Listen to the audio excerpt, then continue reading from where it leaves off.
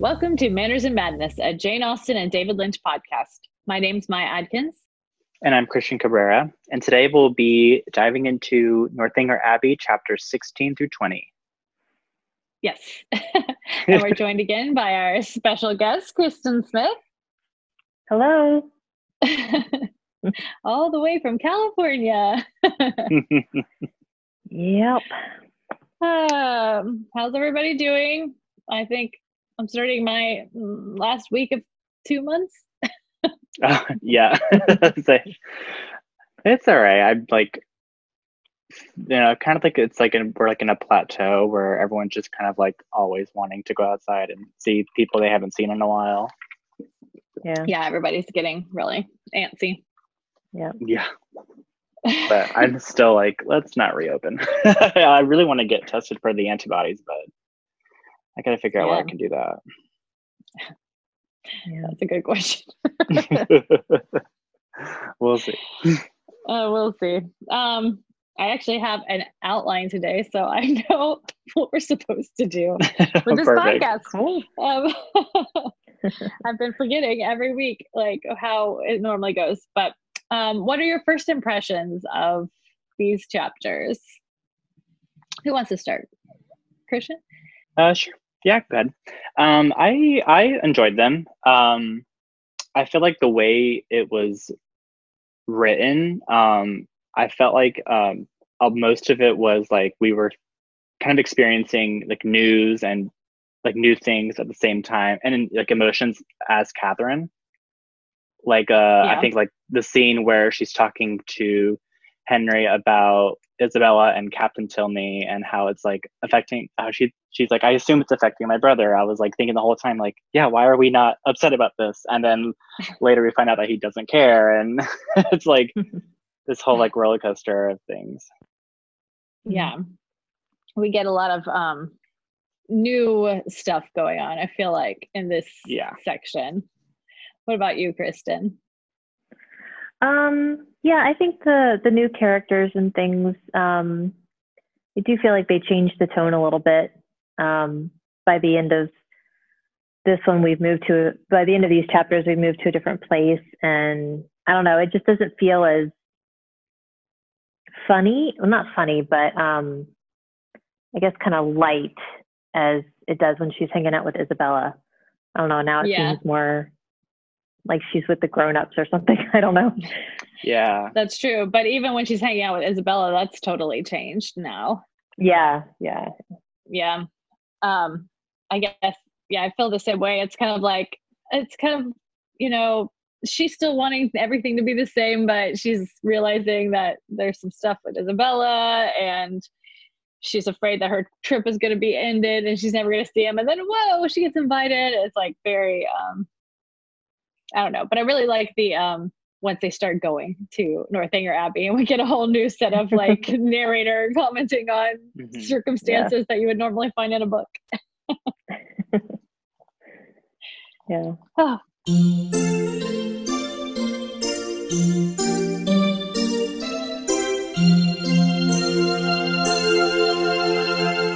Shall we get into some notes? Yes. All right. Well, I did something a little different for notes this time, because I know last week we were talking about, we were a little confused because she had said, I just described the entire last week. And so our time, we were like a little confused with the timeline. So I found an article that basically was talking about how Jane Austen used time in her novels. And it broke down basically to the day when a bunch of stuff happens in the book. Wow. Up until where we are right now, actually. So this is all from jimandellen.org, which I know we've used several times. They have some of the best, funnest things that I've discovered about Jane Austen for this podcast. And I think the article was written by Ellen Moody, and it was based on a conversation she had with Judy Warner. So they talk about how the minute keeping of time is present in all of Jane Austen's work, especially in the first 3 novels. And it was one way that she used to slow down time and allow an even slower version of time to emerge in her texts, like psychological time. So the second half of the novel relies much more on psychological time. We'll spend like whole chapters tracing the movements of Catherine's mind over brief spaces of time. And this, it imitates our own experience of time, where it can slow down when our minds are becoming enthralled by something. She also would write passages into those psychological time passages, which make us feel like the novel is moving according to calendar time. So that's to help achieve like a sense of verisimilitude. Okay. She would write the slow paragraphs, which give us little daily things that happen throughout the day, and then nail those paragraphs to the calendar in some way. Previous novels of the time would use like one paragraph to jump 10 years because nothing much happened. Or they'd tell like a hectic series of events which must have taken years in like 3 swift paragraphs, and then it would slow down again. And so these kind of moments were very jarring to the reader when they're going through, and it kind of takes you out of the novel. So she used time to connect the narrative to the calendar. And in this article, they were asking where she would have learned to do this because it wasn't something that was commonly done. And they said that Anne Radcliffe had begun to write like an omniscient narrator who observed psychological time, but they were never convincing and they felt slightly ludicrous. So they speculate that Jane Austen actually developed this technique from reading epistolary narratives, because a lot of the, I guess, Sense and Sensibility and Pride and Prejudice were both written as epistolary novels to begin with. So I found that pretty interesting. And then I can go through some of the like exact dates of things that happen if you're at all interested so far, what we've read. Sure. Yeah. Okay. So we start off 1797. The first event we know of in the novel is Christmas, James visiting with the Thorpe family. Okay. So the rest is all 1798, and that starts January 21st through the 22nd. It's when we're in the opening at Fullerton still. The 24th through the 25th is when they are taking their trip to Bath, the drive to Bath. The 26th through the 28th is in Bath, and they're just learning the new fashions. The 29th is the first ball at the Opera Rooms. I also have the actual date, so that would be a Monday, by the way, if you're curious. January 30th, they go to the theater. That's Tuesday. Concert on Wednesday. That Friday, they go to the lower rooms, and that's when they meet Henry for the first time and dance with Henry. And then the next day, we meet Isabella. The next day, they go to church. And then we shoot to the February 11th, where we're hanging out with Catherine and Isabella again. And that's when we get the entire week that starting there. So like the 12th, they discuss horrid books and they meet up with John and James who come to town. The 13th, they go on the first annoying drive. The 14th, they go to the pump room and meet Eleanor. The 15th, she gets the invitation for a walk. The 16th, she gets kidnapped. The 17th, she tries to explain herself and meets Henry at the theater. And 18th, she's like, a week has passed. And that's when everyone gangs up on Catherine and tries to keep her from going on her walking date. And then we basically see the next few days too. They go on their walk one day. The next day is the engagement. And then the next day is the letter from James saying, yes, our parents said okay. And then the 22nd is when Frederick Tilney shows up at the ball. And then we have like, I think it kind of skips from the 24th to the 1st. And we just get more details about the engagement. James comes back. And then March 5th is 6 weeks in Bath. And that's when they decide to extend their stay for 3 more weeks. And we find out that the Tilneys are supposed to leave in another week. And the next day, Catherine receives permission to go to the Abbey. And then a couple days later, Pump Room. And March 12th through 13th, Catherine is observing an altered Isabella. The next day we find out Frederick is not going to the Abbey, and the next day they leave Bath. Wow. So I don't know, was that way too much detail? But you can No, get but it. now It's just Now I feel like it's like less happened than I expected. Because like, okay, so that happened one day. What they do with the rest of the time on well, that the day? first like yeah. Well, you know, it's like the one thing that we see in that day. And the narrator's like, a few days have passed. Yeah, I guess it takes 3 hours to get dressed. So. Yeah, that's true. I mean, they basically do about 2 things a day, one during the day and one at night, maybe. Yeah. If they're lucky. So I just thought that was fun. You know, it's so hard to find new notes for your Abbey. Yeah. Well, let's go ahead and move into the recap. All right. Okay.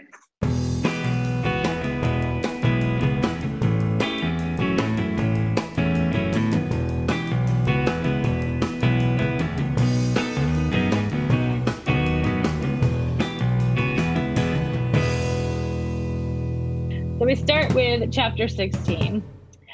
The narrator is like, Catherine is so excited for her visit that she was just basically setting herself up for disappointment because she's going over to the Tilneys to visit. When she's there, it's kind of like Eleanor isn't as open as she's used to, and Henry was being especially quiet, and they're all hanging out with their dad, and he's being super over the top complimentary and nice, but she's actually like super relieved to leave him.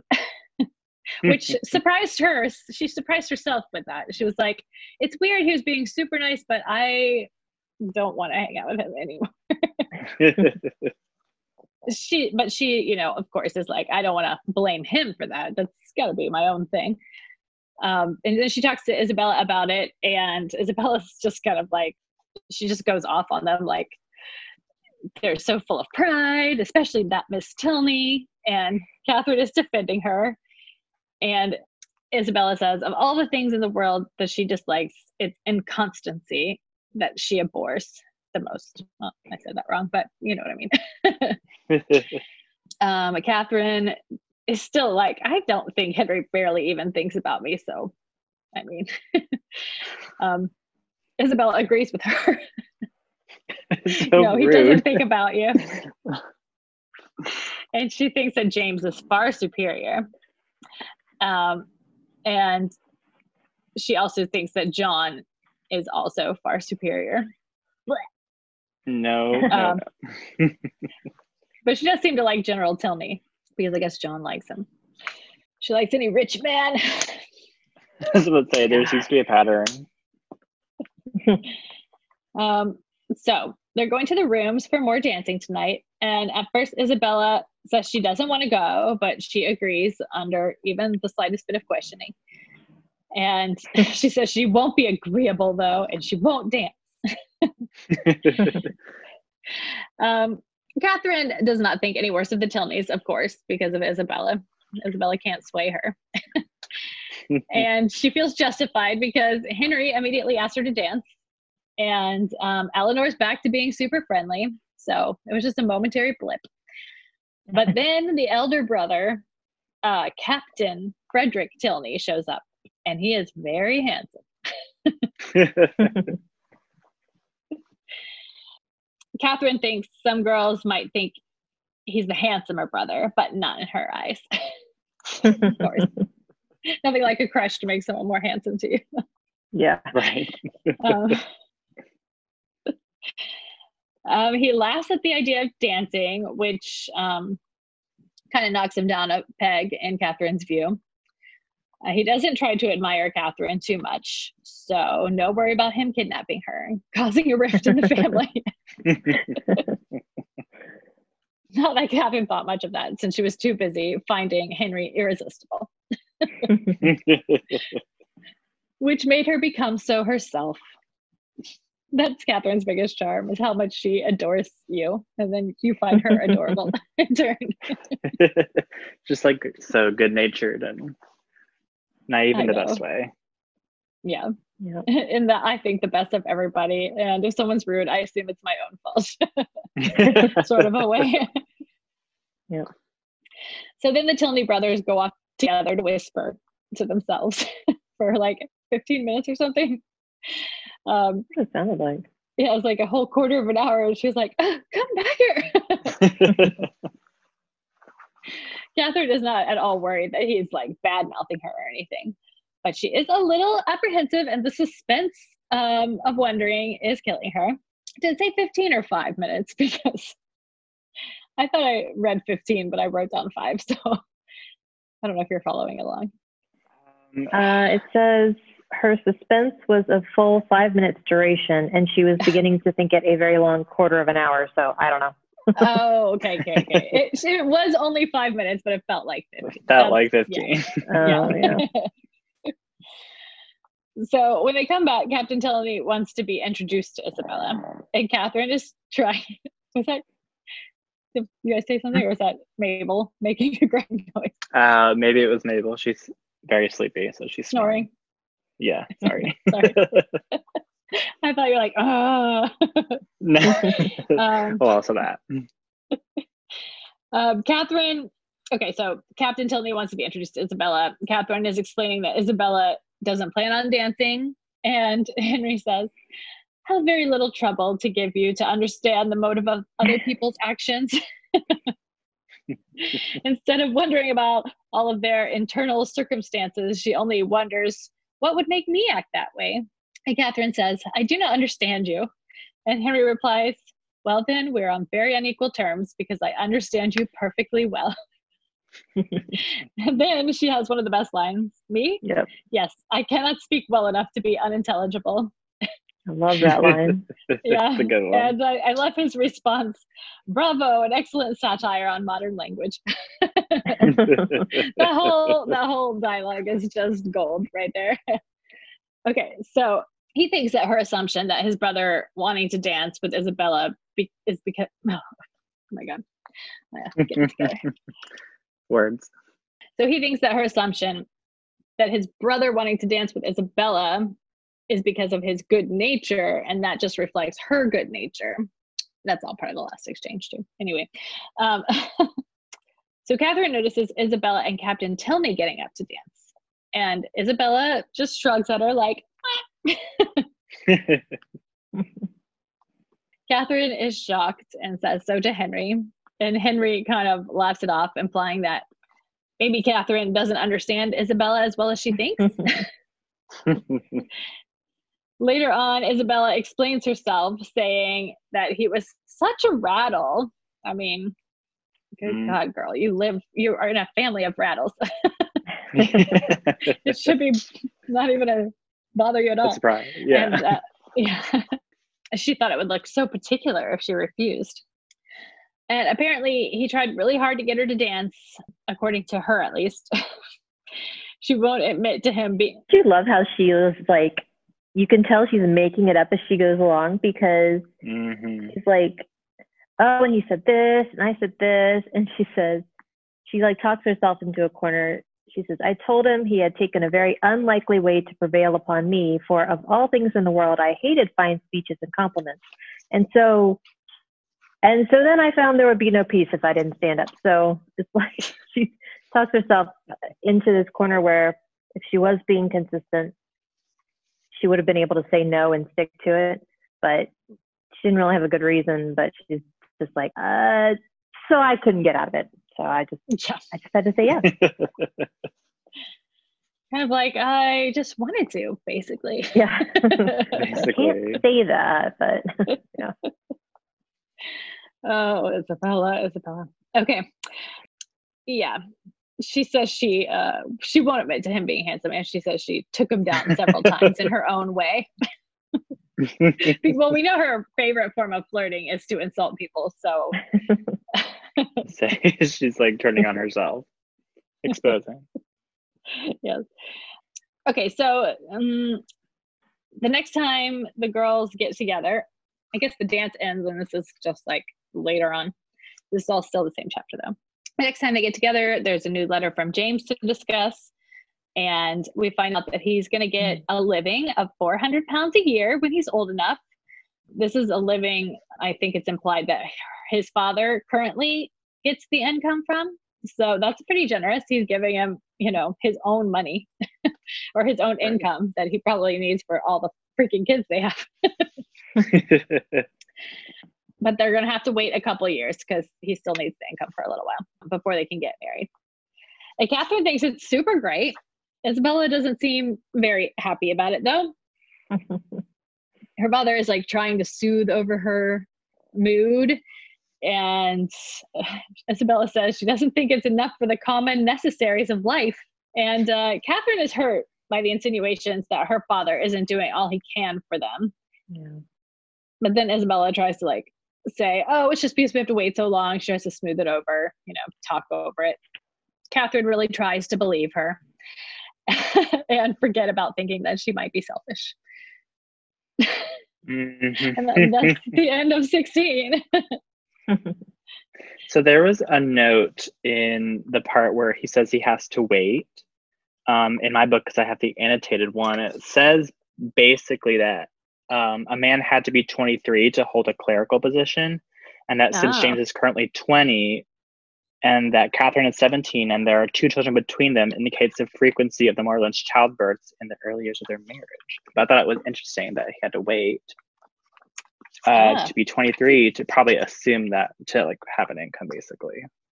I feel like the Morlands are really a lot based on the Austen family, because I feel like a lot of the stuff is very similar. Like they both had 2 clerical incomes and had a bunch of kids, and I just feel like their circumstances seem very similar. I'm sure, at least especially since at the beginning of Jane's childhood. Yeah. Right. Yeah. Was there anything else? Sorry, I'm just talking over you guys today. No, you're fine. Okay, well, let's move on to chapter 17. 17 and 18 and 19 are all relatively short chapters. So 17, it's week 6 in Bath. The Allens are deciding whether it's time to leave, and they decide to stay another fortnight, which I was wondering, I thought a fortnight was 2 weeks, but it's implying that it's 3 weeks. So I don't know if that's like they still have another week before the fortnight begins. Maybe. If a fortnight is 2 or 3 weeks. That's 2. So I don't know. I thought it was 2. So that was but they have 3 weeks left. So that just made me think, well, maybe they were scheduled to stay 1 more week and they decide a fortnight on top of that week. And that's what makes it 3 weeks. That might be it, yeah. Maybe I'm getting caught up in the minutia a little too much. So the Allens, yeah, I already said that. Catherine is relieved that they're staying. She says she has maybe thought once or twice about what may come from their friendship, but mostly she's only happy to see him in the present. Talking about Henry, when she's thinking about, oh, we have to leave. She had thought a couple times, like maybe, with her brother getting married, she's like, there's always a chance. But mostly she's just like, well, I'm just happy to see him right now because I could remember him always. Take what I can get. Yeah, exactly. Yeah. She goes to visit Miss Tilney to tell her how excited she is that she gets to stay a little bit longer. But then she learns that the Tilneys are planning to leave in 1 week. Oh, no. And just as Eleanor is about to say something probably important, the general walks in. He ends up taking the thunder and being the one to ask Catherine if she will quit her scene of public triumph and join them at Northanger Abbey. Very exciting. Woo! Invited to Northanger Abbey. He rambles on about how they'll try to make it comfortable for her, even though it isn't as lively and splendid as where she's currently used to.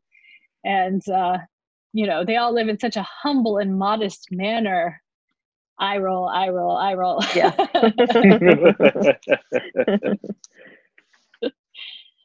Catherine, of course, is thrilled to the point of ecstasy. She accepts as long as her parents approve, which she's sure they will. He's already asked the Allens, who have said yes. So now she's in perfect bliss.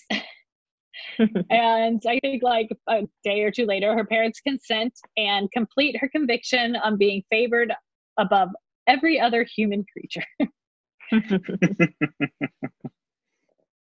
Everything has gone so great on this trip, and Catherine is reveling in her good fortune. But maybe the most exciting part of the whole thing, besides Henry, is that she gets to stay at an abbey. And she's so excited about the damp halls and the little tiny rooms. And she hopes it has some spooky old legends and maybe an ill-fated nun.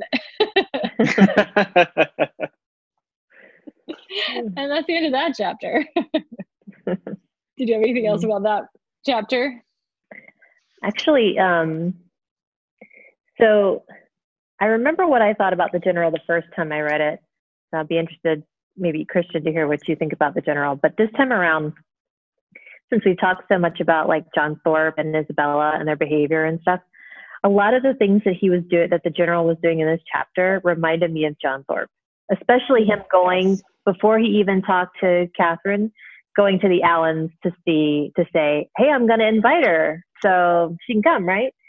So that, and then also how he just talks over Eleanor, like doesn't let her get a word in edgewise. He's like, oh, she wants to do this and she wants to do that. So yeah, he really reminded me of John Thorpe this time around. Yeah. Oh, I'm sorry. No, you go ahead. Go ahead. I was just going to say there was something about the way the general and his kids, like that first meeting, I forgot to mention it, but like when his kids and him and Eleanor is like, Catherine is like, this feels weird. They're not talking. And there's another one coming up, so I guess we can talk about it then. But just the way they behave when he's around, it's just an interesting little subtle clue that Jane Austen is giving us without really spelling it out. Sorry, what were you going to say, Christian? No, I was just going to say, like, real quick that I guess even like, I don't know if it's just because of the time period, but a lot of the men during this time, I'm always like very suspicious of their like true, like, what would you like, maybe like any ulterior motives or any facades they have on, just because of how men were back then and how they treated women. And so it almost just feels like, like he assumed John Thorpe's role in his absence and was like just directing Isabella without asking for anything, like what her feelings were, like, or anything at all. And it's just like a little frustrating, but she wants to go anyway. So it ended up being like, all right, whatever. We'll let it slide. It's really too bad that John Thorpe left town before, or maybe it's a good thing for John Thorpe, before the general got into town and became interested, because the two of them trying to spoil each other's plans to get Catherine would have been, I'm sure John would have been on the losing end of that one. It would have been funny. All right, well, let's move on to chapter 18. So 2 or 3 days pass with no Isabella. And just when Catherine is starting to feel like, oh, I wish I had Isabella to talk to, she's at the pump room and she meets up with her. And Isabella's watching out for something. And Catherine thinks, of course, that it's James, because Catherine never thinks anything but the best of people. Isabella seems excited for her to go to North Bangor, which is surprising. She got a letter from John, and basically she's telling Catherine that John is in love with her, and Catherine is shocked out of her gourd. And Isabella doesn't believe that she doesn't already know. Never mind. There was a little funny moment earlier when Catherine is like, she's always accusing me of being arch, so I will be. And she's like, don't worry, James will be here in a minute. I'm like, you think that's arch, Catherine? Anyway, just a little side note. Oh, where was I? She's talking to her about John. Yeah. John has told her in this note that Catherine gave him encouragement and that he made an offer of marriage to her. And Catherine is like, what? I had zero clue that happened. She never thought or expected or wished for anything of that kind from him. And she wants Isabella to undeceive him. And Isabella is silent, but she seems to understand, even though she's very flippant about it. She's just like, oh, fine, I guess. Anyone can flirt. It's no big deal. Do whatever you want. Which I'm wondering, is that like a little projection for herself? A little foreshadowing. Yeah. And then she says that they don't have enough money to get married anyway. interesting, considering they both come from equally poor families. So she says she won't judge Catherine's previous flirtiness, and Catherine is like, but I never flirted. And Isabella doesn't think the happiness of her brother is more important than that of her friends. Yeah, I mean, your brother's never as important as what your friend wants, right? Yeah. Well, when your brother's John Thorpe. Exactly. The worst. So just then, Captain Tilney comes in and he sits next to Isabella. And he and she whisper flirt with each other for a while Catherine overhears the whole thing and gets upset. And she tries to get Isabella to leave with her, but Isabella basically refuses. And Catherine is so annoyed that she just leaves with Mrs. Allen without even thinking twice about it. And she thinks that Captain Tilney is falling in love with Isabella and is and Isabella is unconsciously encouraging it. So this is her again trying to think the best in everybody. Oh, he's falling in love, and she's just unconsciously encouraging it. Yeah, that's the end of chapter 18, though. So shorty. I feel like I've really because I've been thinking about like her and Isabella's like relationship the whole time, and how it's always this like thing of like her giving more than Isabella, and Isabella kind of just taking. And I've kind of like in my head come to the conclusion that it's very similar to in Mean Girls, Regina George and Katie Haring, which Lindsay Lohan. Is that Katie Haring the Lindsay Lohan character? Yeah. Okay. And so I just feel like it's like so emblematic of it, just in that she is like not like totally oblivious to like all the I wouldn't say like shitty qualities of Isabella, but like just like the not so stellar ones, and she keeps making excuses to herself, and Isabella is just kind of like doing a path of destruction, and it's just like taking advantage of everything. Yeah, because Catherine just even though she's starting to catch on to Isabella, she still doesn't want to give up, because she wants James and Isabella to be happy. She doesn't want James to be sad, and she wants to still feel like she's her friend.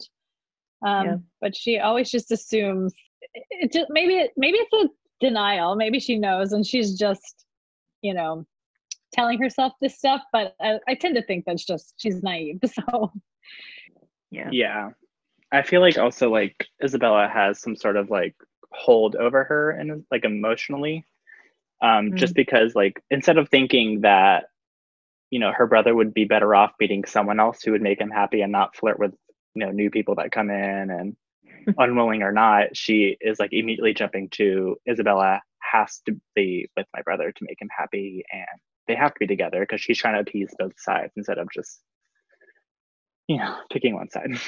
Yeah. Okay, let's move on. Chapter 9, unless you had anything else, Kristen, or sorry. I think the only thing that I said, and I think we sort of hinted at it a little bit, is just she seems to be laying some groundwork. Yeah. Sure. She's like, oh, people can change their minds. No big deal. Okay, so chapter 19. A few days later, it is a few days later, Catherine's been watching Isabella and is starting to get concerned. Whenever she's in public, she gives almost as much attention to Frederick as she gives to James. And James seems uneasy by this.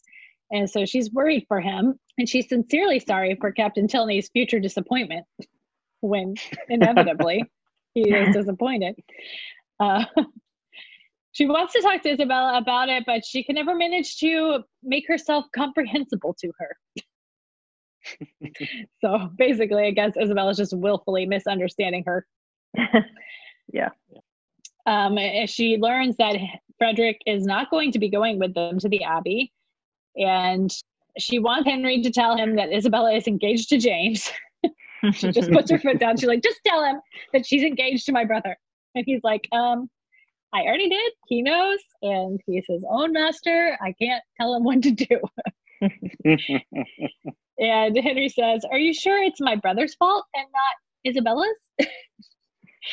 And Catherine still doesn't think Isabella is doing it on purpose.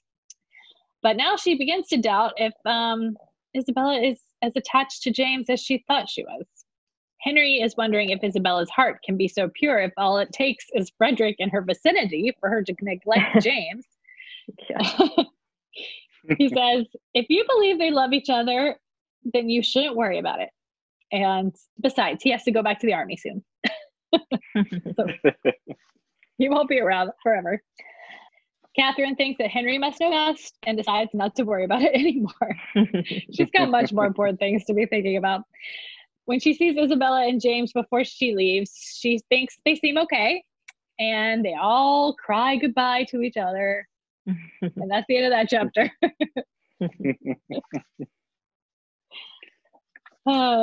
It's a pretty short one. Did you have any other thing you wanted about that one?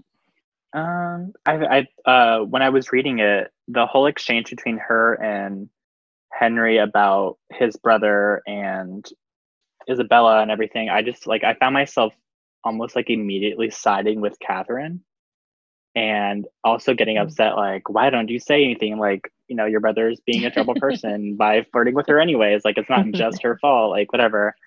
Right. But then we later find out, like, whatever, who cares? Because it's Isabella. And because when you really think about it, it's just, you can't really trust her.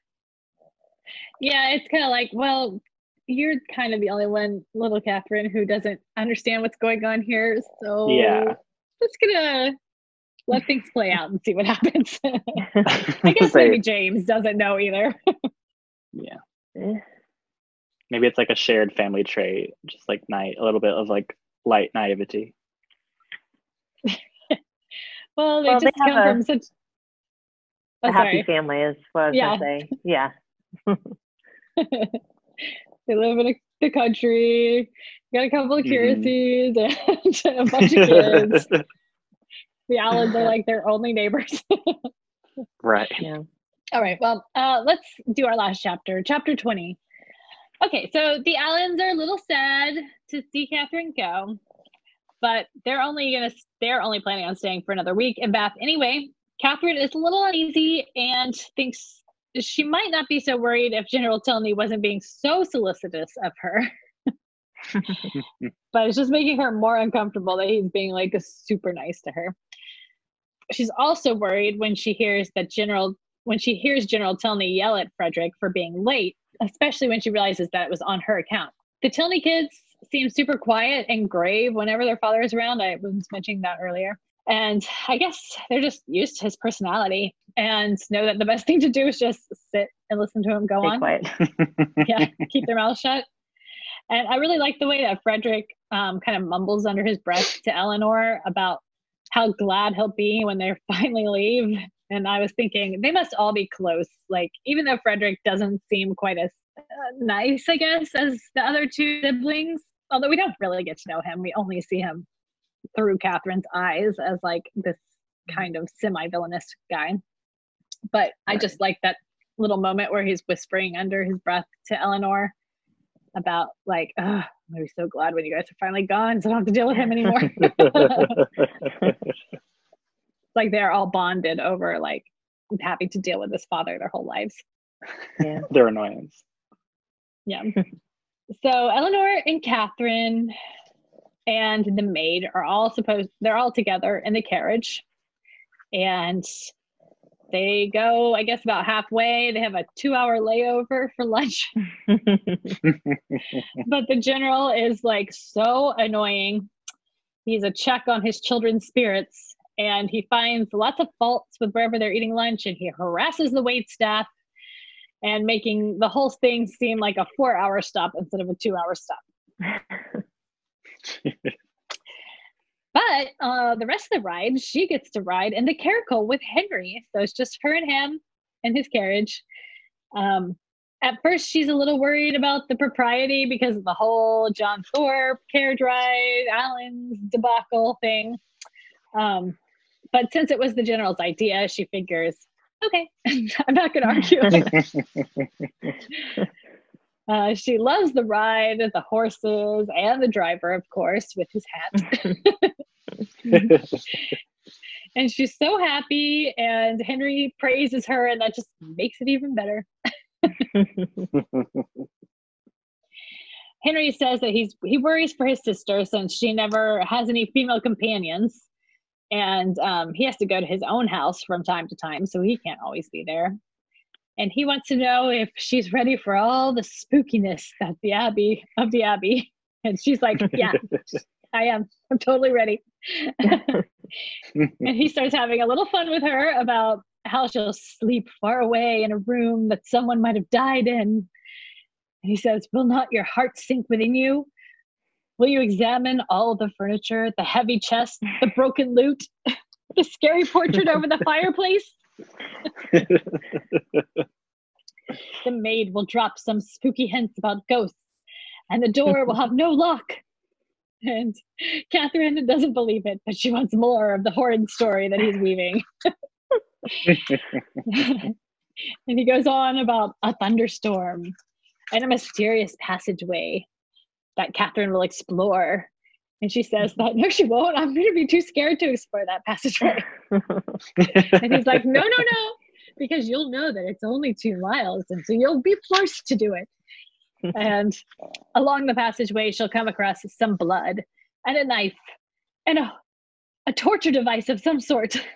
And on the way back, she'll search an old armoire and find a hoard of diamonds and then some manuscript pages. And she'll take them to her bed when her lamp will go out. And she says, go on. And Henry cannot stop laughing at her. And Catherine is a little embarrassed. And she says, I never believed it. I'm not afraid. So this, I love that story part. They come across, they're starting to come upon the Abbey, and you can barely notice it because there's so many like modern buildings around it. It doesn't look old-timey and ruiny at all. And then it starts to rain in her face, and so she stops noticing anything. Before she knows it, she's under the eaves, getting ready to walk into the house. And when she does, she's presented with a reality, and all her fears are swept away. She says she doubts she would even have known that it was an abbey. It's so modern and well-furnished. There's not a giant fireplace. Even the windows, which are like still the right shape of a Gothic window, are like nice big panes of glass. There's no like little squares, and you can see through them perfectly. There's not a single cobweb to be seen. And the general is just modestly talking up the place when he notices the time, and Eleanor bustles Catherine away to get dressed for dinner. She shows her room and says, please get ready as quickly as possible. Make as little alteration to your dress as possible. And that's the end of the chapter. The end of the whole section that we just did. Yes. You guys have anything else about chapter 20? I like that chapter. It's a cute one. Yeah. I guess what it made me think of is it reminded me of when we first met Henry, and he was like going on and on to Mrs. Allen, and Catherine could tell that he was sort of making fun of Mrs. Allen. And hold on, let me look it up. It's in chapter 3, and get the quote. It says, Catherine feared that he indulged himself a little too much with the foibles of others. Yeah. I think he's doing it again here. He's definitely. Kind of, yeah. At her but expense. Catherine is lapping it up with a spoon. She's like, go on. Yeah. Please, go finish the story. And the funny thing is, he gets to the end and she's like, oh, I didn't believe it. But it's not that she doesn't believe it's possible. What she says is, I'm sure your sister would never put me into a room like that. It's not like she thinks they don't have a room like that. It's just that she doesn't think Eleanor would do that to her. Yeah. Oh, Catherine. Did you guys have any favorite moments from these chapters? Yes. I would say, my favorite was the whole exchange of her when Isabella is saying that John is in love with Catherine and they need to get married. And it's just like this whole exchange of she's like, what are you talking about? Like, I feel like we've all had that experience, especially like in high school and like kind of like the college years where people read into things too much and overthink. And you're like, all I did was have a 2-second conversation with them. And now they think I'm in love with them. Yeah. Which is funny to me. And I feel like John was trying to set her up because he never said it, although he did try to talk around it in some weird way. But that was the part where she was like, but I never sing.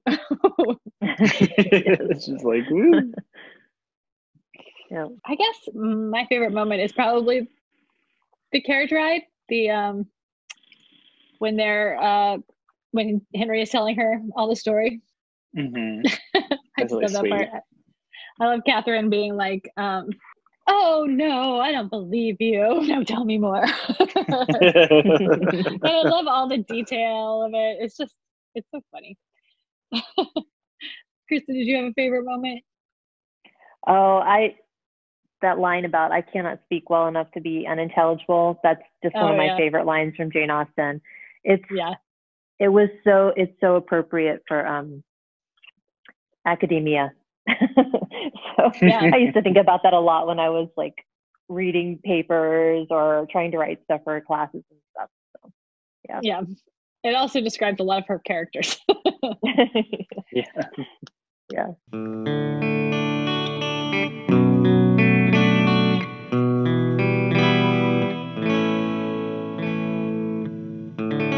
All right, well, shall we get into the deep dive? Yes. Who do we have today? Or what do we have? We have Isabella Thorpe today. Ooh. Because even though we still have a little bit more with her that we will get to, she basically kind of isn't in the story that much anymore because, they're at the Abbey for most of the rest of the book. Right.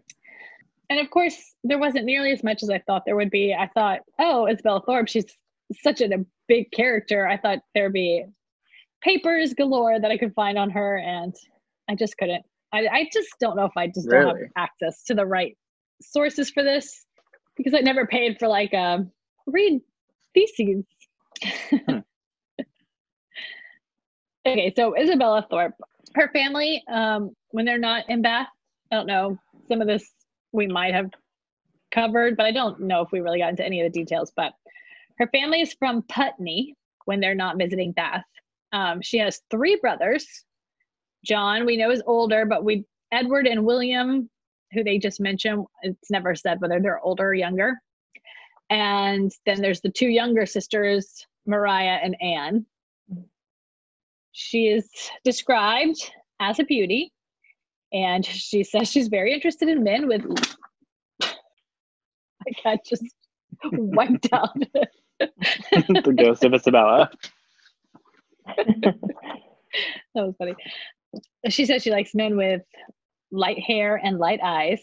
Obviously, she's manipulative and a little self-serving and has a bit of a passive-aggressive streak.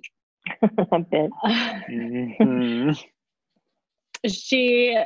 And we never have pointed this out or anything, but I thought it was an interesting observation. She always makes sure to display her affection towards Catherine whenever James is around. So she's always being very complimentary of Catherine when James is present. She is considered the proverbial viper in the bosom because she seeks to elevate herself and her family at the expense of her friend's happiness. Yeah.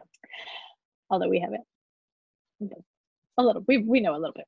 Yeah. She's considered an antagonist. It's hard to say an antagonist. And also a counterpart to Catherine. We haven't gotten to Oliver yet, but I think we've begun to see a little of her true nature that we couldn't see at the beginning. But I do want to talk about something. Mm-hmm. Just an observation I have, because I feel like even though Isabella is kind of not a great character, and there's a lot of villains in Austen's work, and I'm sure she gets lumped in there, but I feel sorry for her in a way because they don't have any money and she has to find a good husband. and her family all sucks. I mean, she sucks too, but the rest of the family sucks as well. And I was thinking she seems to have kind of like the selfishness of a Mary Crawford, but not the awareness of herself. You know, like Mary knew that she was being selfish and she's just like, well, I can't help myself. And Isabella just can't help herself, but she doesn't know that she is. And I also saw her compared to like a Lucy Steele, but I feel like Lucy knows what she's doing. And I don't feel like Isabella necessarily does. I mean, in a way, Isabella does seem like she does. She seems, but I don't feel like she's calculated, you know? Is that just me? She doesn't seem malicious to me. She seems ambitious and like she's trying to get what she can out of what she's got, right? So she's gorgeous, so she's trying to do the best for herself out of that, which is not great. But at least she doesn't seem, at least to me, she doesn't seem like she's willing to trample everybody else in order to do it. But at the same time, it doesn't feel as bad, I guess, because it doesn't feel calculated. Just because she always pretends to be nice. Maybe that's what it is. She pretends to be nice, so you kind of forgive her. She's not like out and out in your face mean most of the time. I feel like she lives kind of on the spur of the moment, and sure, she's always wanting what feels best to her, but it doesn't seem like she's thinking about who she's hurting. Where like I would think a Lucy Steele is more like, well, I'm out to get you specifically. I have this plan in my mind and I'm not going to let this happen. And I'm going to try to manipulate the situation. Where Isabella's just like, she doesn't let herself think about it enough. So she can't ever be that vindictive about it. So it's just like, I don't know. There's just something about Isabella that I find a little less grating than, you know, your typical Austen villain. Yeah. She's also really young. Yeah. So there's that too. Yeah, and I just feel like she has a warm heart. I mean, they do bond at the beginning, you know, if it wasn't for all the boys, they would probably be great friends. It was just them at an old girls' school. Totally. So, okay, for her zodiac sign. I can't remember what article I was looking at, but I think maybe like what's the most flirtatious signs. And I picked out 3 that I thought seemed good. And so I figured we could just pick whichever one we want. Okay, so first was Gemini. They love to talk and they love a bit of drama. They excel in flirting, but love someone with wit who can keep them on their toes. So I feel like maybe not so much a Gemini because, like I said, I don't feel like she's as thoughtful as that. No. Because I know Geminis are like really in their heads a lot. Okay, and then there was Leo, which was a possibility. They're big flirters and they're not subtle about it. And they like you to also show it to them. When they flirt, they're trying to impress their crushes. And they like to feel special, but they also like to make other people feel special. So there's a lot about that seemed kind of her, but there was also some that I don't know how much she wants other people to feel special. Well, maybe she does. She is kind of way over the top, even when she's like flirting with Catherine or whatever, you know. She's always trying to talk everybody up around her. So maybe she is Leo. And then the other one was Sagittarius. It says that humor is their #1 flirting technique. They're the most unpredictable of the signs, and they can have many crushes at the same time. And they're most likely to initiate a flirty moment. So did any of those stand out more to you? I think Sagittarius is a good one. Yeah. I feel like she's not that funny though. It's like using humor. Well, I think it's like her, because it isn't her like her way of flirting, like making fun of people. Yeah, that's true. She does have kind of a. It's like maybe her trying to be funny. Maybe she's just not that funny, but I don't know. I feel like that like really, you know, just kind of like that aimless, like not unpredictable nature of her, like because you feel like you would think that if she's going to be trying to secure like the best husband and the best situation for herself, that she's going to do whatever it takes and find the best partner. But it seems like she's kind of just like wandering through and kind of like, oh, he seems nice and he seems like a good situation, so I'll kind of stick with it. And then something better comes and she's like, well, maybe I'll try this.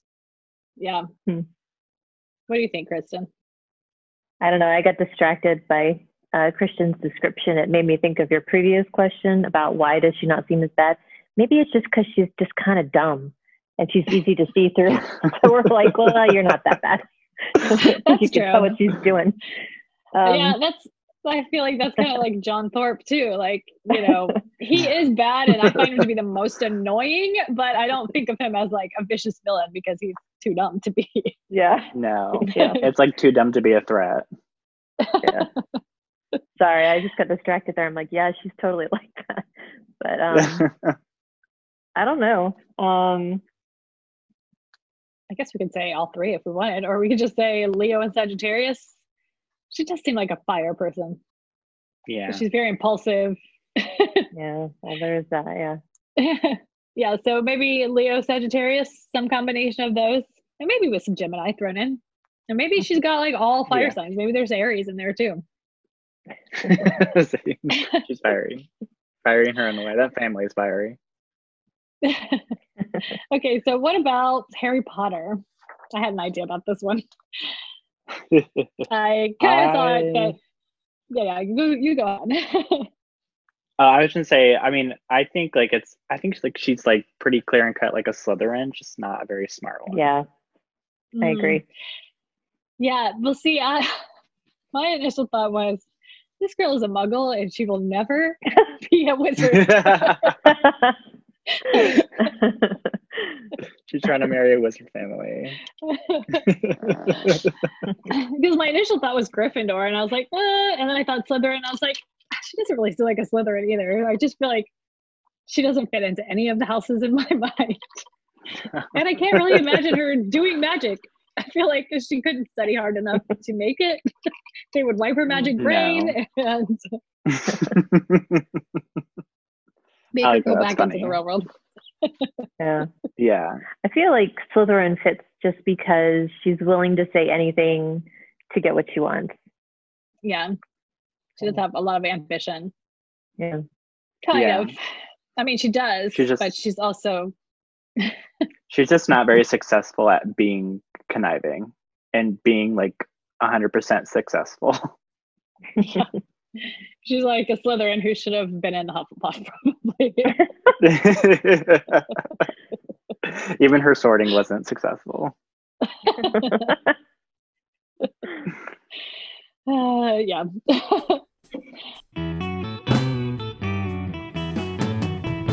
All right. Okay, well, final thoughts? Do we do final thoughts for these usually? Yeah, I think so. I'm kind of like happy that we're going to a new place. I wouldn't say I was getting bored with Bath, but I feel like I was like really in the mood for something like a big change, just because I feel like now at this point, you know, we're obviously annoyed with John Thorpe, but I think we're also really getting annoyed with Isabella and just getting kind of tired of her. And I mean, the Allens are kind of just in the background, so it's like I want something new, something more exciting. Yeah, I'm very excited to see Catherine and her new digs, I guess, and her new place that she was so excited to get to, and as soon as she gets there, the reality of it's like, oh, okay, not nearly as spooky as I thought it was gonna be. Yes. What about you, Kristen? I'm having fun seeing Austen put all the different pieces, line up all the pieces for what's gonna be coming down the road, and I'm like, okay, there's that one. That piece is in place now, and okay, now she's described that person in that way. Okay, so that's going to be that in the future. Yeah, so it's been fun. Yeah, and I'm interested to see how we start working in this whole psychological time into the second half more, because I feel like there was a big delineation, at least in the article I was reading, between the first half, which you can basically nail down every single day to the date, and the second half, which is a lot more Catherine in her head. Yeah. I'm excited that'll to be finally get some resolution to some of these annotations, because a lot of my annotations in my book, they'll be like, you'll figure out what this means in the second half, and you'll see why they feel this way. And it's like, all right. Like, I'm waiting for some of these answers. Yeah, I'm ready. Those are weird annotations. I don't remember ever seeing any like that before. I just think it's so funny. It is like, it'll give like a brief explanation of what happened, and then it'll be like, you'll find this out why they feel this way later on. And it's like, oh, okay. Like, I guess I don't want to spoil anything, tempting but annotations. maybe it's just like a weird roundabout way of saying, keep this in mind. Yeah, it was probably like, remember when I said, look, read back to annotation 10 when I mentioned you should read this, because that's what I was talking about. Yeah, I'm excited to see when your annotations finally catch up. So I gotta go back and like mark them and then reference, and I'm ready.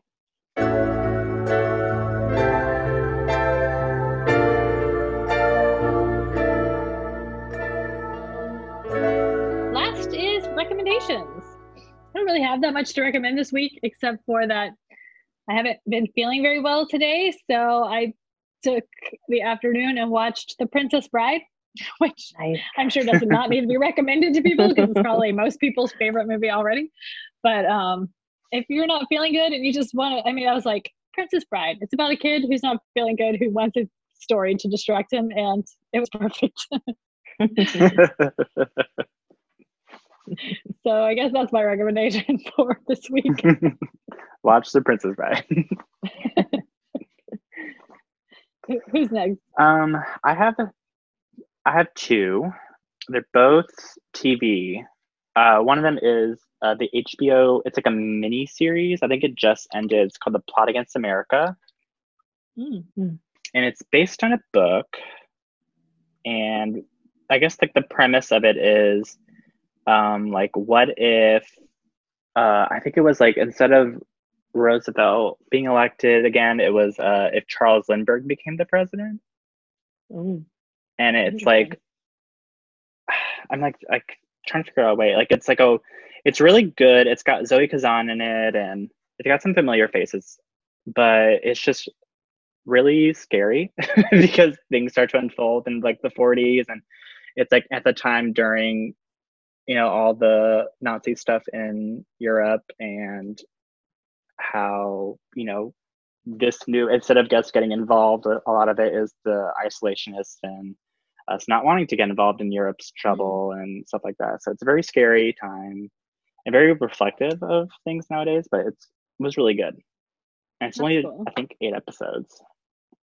It's quick. I like it, an alternate history sometimes. Yes, and it's just really good. And it's got a good cast. And my seems other to be recommendation, a popular time period to seems to be a popular time period to base those alternate histories on, like the World War II time period. Yeah. Ugh. They give you the chills. And my other recommendation is Miss America. I think it's called Mrs. America. The one with Cate Blanchett. With yes, it's so good. We just started watching it, and it's also really scary because it really happened. And Phyllis Schlafly is just, I don't know. I've had heard about her, but didn't know too much about her. And just seeing it is like just really eye-opening. And Cate Blanchett's amazing, and so is Rose Byrne as Gloria Steinem, and seeing Uzo as Shirley Chisholm is really interesting, and she's supposed to be really, really good in it. So I think we're about 3 episodes in, and I'm really enjoying it. And like the 70s aesthetics, 70s are like my favorite aesthetically time period. So it's a really nice show. Yeah, I've heard a lot of good things about that one. It's really I'll have to check it out someday, whenever my list goes down. I don't know. Whenever I can watch TV again. What about you, Kristen? Do you have anything? Yeah, but I'm going to get to a little bit roundabout. So I listen to a lot of podcasts, and one of the ones I listened to a lot last week was some old lectures I think they were done at Oxford, but anyway, they were on Shakespeare, and the professor is Emma. I think her last name is Smith, but I'll double check. Emma Smith. So the reason I've been listening to them is it keeps showing up in my, Emma Smith keeps showing up in my Facebook feed that this professor has put out a book based on these lectures. Okay. Oh. So I went back and I was listening to the podcast. So I've had a lot of Shakespeare in my head for the last week. And I listened to her podcast on Much Ado About Nothing, which reminded me that I had wanted to see the Much Ado About Nothing that David Tennant and Catherine Tate did a few years ago. Uh-huh. Yeah. So I looked it up and it's on YouTube. Whole thing's on YouTube. And I was like, oh, yes, I get to see this. So you just skip all the boring parts, but the parts with David Tennant and Catherine Tate are fantastic. I watched them last night. I'm just like skipping through all the Hero and Claudio stuff. And I'm like, oh, they're so good. So funny. So if you need a good laugh and you like, Much Ado About Nothing, they're hilarious together. They were great, especially David Tennant. He was impressive as a comedian. That's awesome. Yeah. If you like theater, there is so much theater that is out right now because nobody can do live theater, so they're just releasing so much great theater that's been recorded over the years, which I've always thought we should release this stuff way more than it is. Mm-hmm. But so if you want to watch, there's so much. Every week there's a new I can't remember, the National Theater. Mm-hmm. They just put out Frankenstein or something. Yeah, I heard about that. And then there was that and this isn't really a show, but they had that Sondheim tribute show a week or so ago. And I normally would not watch something like that, but I love Sondheim, so I ended up watching the whole thing. I was like, I can't believe I just watched 2.5 hours of people seeing Sondheim's plays, but it was so really good. Yeah. And I'm just floored at Bernadette Peters. She's 67, I think, or no, she's 72 and looks like she's 40. Really? Yeah, I was shocked. She hasn't aged in 40 years. It's insane. She sounded amazing. She's one of my favorites. So it was really good. I think also the Met Opera is doing live performances on their website every week. Yeah, I'm pretty sure there's a lot of Globe Theater stuff that's out there. What I've heard. If you like theater at all, look it up. I mean, it's all on YouTube, I think, too. So yeah, and local stuff too. Yeah, definitely. All right, what about contact? All right, our Gmail is mannersofmadness@gmail.com. Our Instagram is @mannersmadness. That's our Twitter. Our Instagram is @mannersmadnesspod, and our website is mannersofmadness.com, and you can leave us a voice recording if you'd like. Yes, and please rate and review on iTunes, or I don't know if there's any other places you even can rate and review besides iTunes, or not iTunes, Apple Podcasts, whatever it's called. But rate and review, please. Yes.